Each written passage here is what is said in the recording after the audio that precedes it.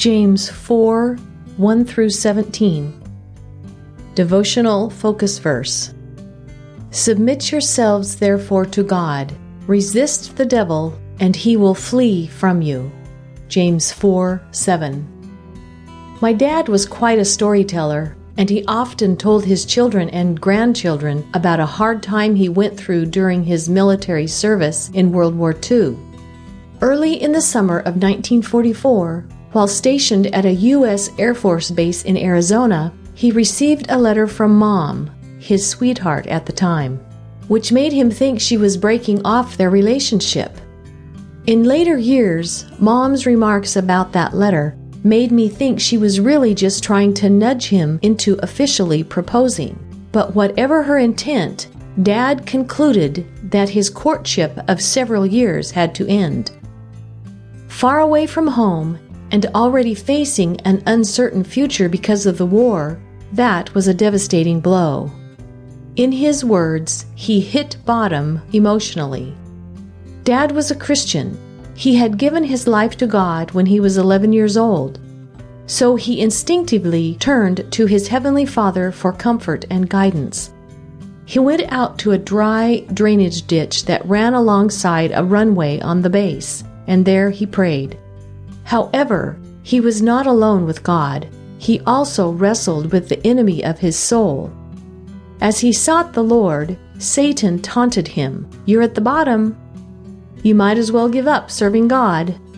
Resisting that assault with everything in him, he told the devil, "If I'm at the bottom, then the only way from here is up, and I'm coming up fighting." Thankfully, my dad's story has a happy ending. A few weeks later, he came home on furlough while camp meeting was in progress. He invited Mom for a date at Laurelhurst Park in southeast Portland, and as they sat beside the small lake in the middle of that park, he proposed to her. She said yes. They were married a few days after camp meeting, with time for a 4-day honeymoon before he had to report back at his military base. My father's story teaches a vital lesson. Don't listen when the devil says to give up. In time of trial, the enemy will try any strategy to persuade us that our situation is hopeless. However, if we submit to God by placing our lives under His authority and committing ourselves to Him, and then resist the enemy of our souls when he attacks, we are guaranteed victory. According to our focus verse in James, the devil will flee from us. James' readers were familiar with spiritual conflict. They were scattered abroad throughout the Roman world by persecution, and many of them were poor and oppressed. See James 2:6. What an encouragement to their faith James' words must have been in that difficult time. Are you engaged in a spiritual battle today? Is the enemy of your soul on the attack? If you have submitted your life to God, He will fight for you and the devil will flee. Submit to God and hold on in faith. With God's help, you can withstand any assault and come through victorious. Background information. Chapter 4 of James addresses the remedy for the carnal nature, a nature that manifests itself in unholy behaviors such as strife, wrong desires, worldliness, and disunity. In verses 1 through 10, the apostle confronted church members, asserting that their quarrels, the wars and fightings mentioned in verse 1, were due to internal warfare that was rooted in carnality. Lusts, in verse 1, could be translated strong desires and referred to their desire for personal gratification.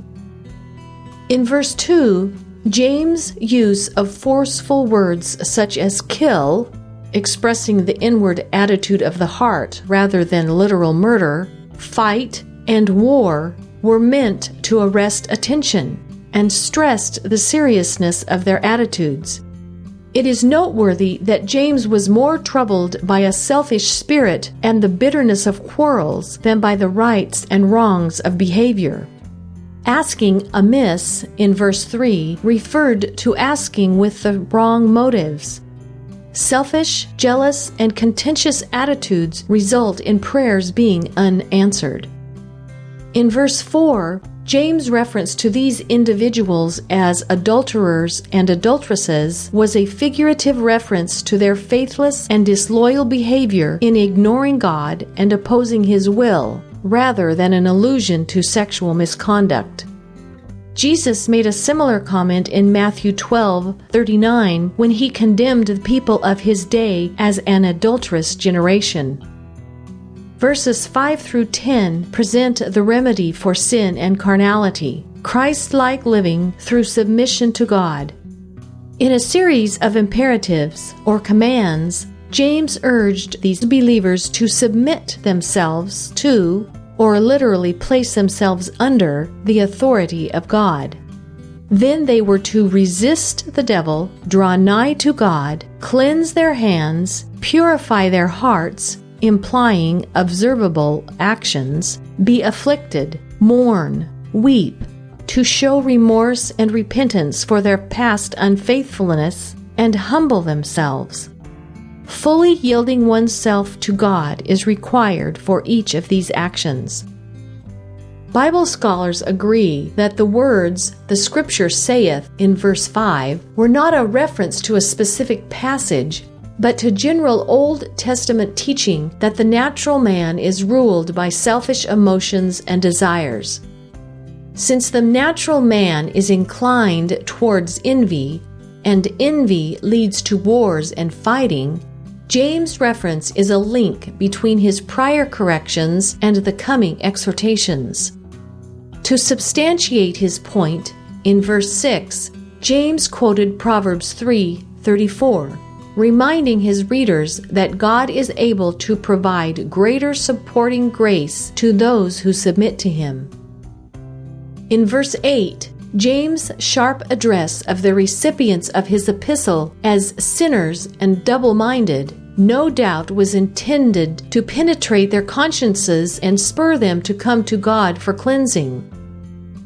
Verses 11 and 12 further address the subject of conflicts between believers. James' emphasis on the words brother and brethren, used 3 times in verse 11 alone, reveals the importance he placed upon Christian unity.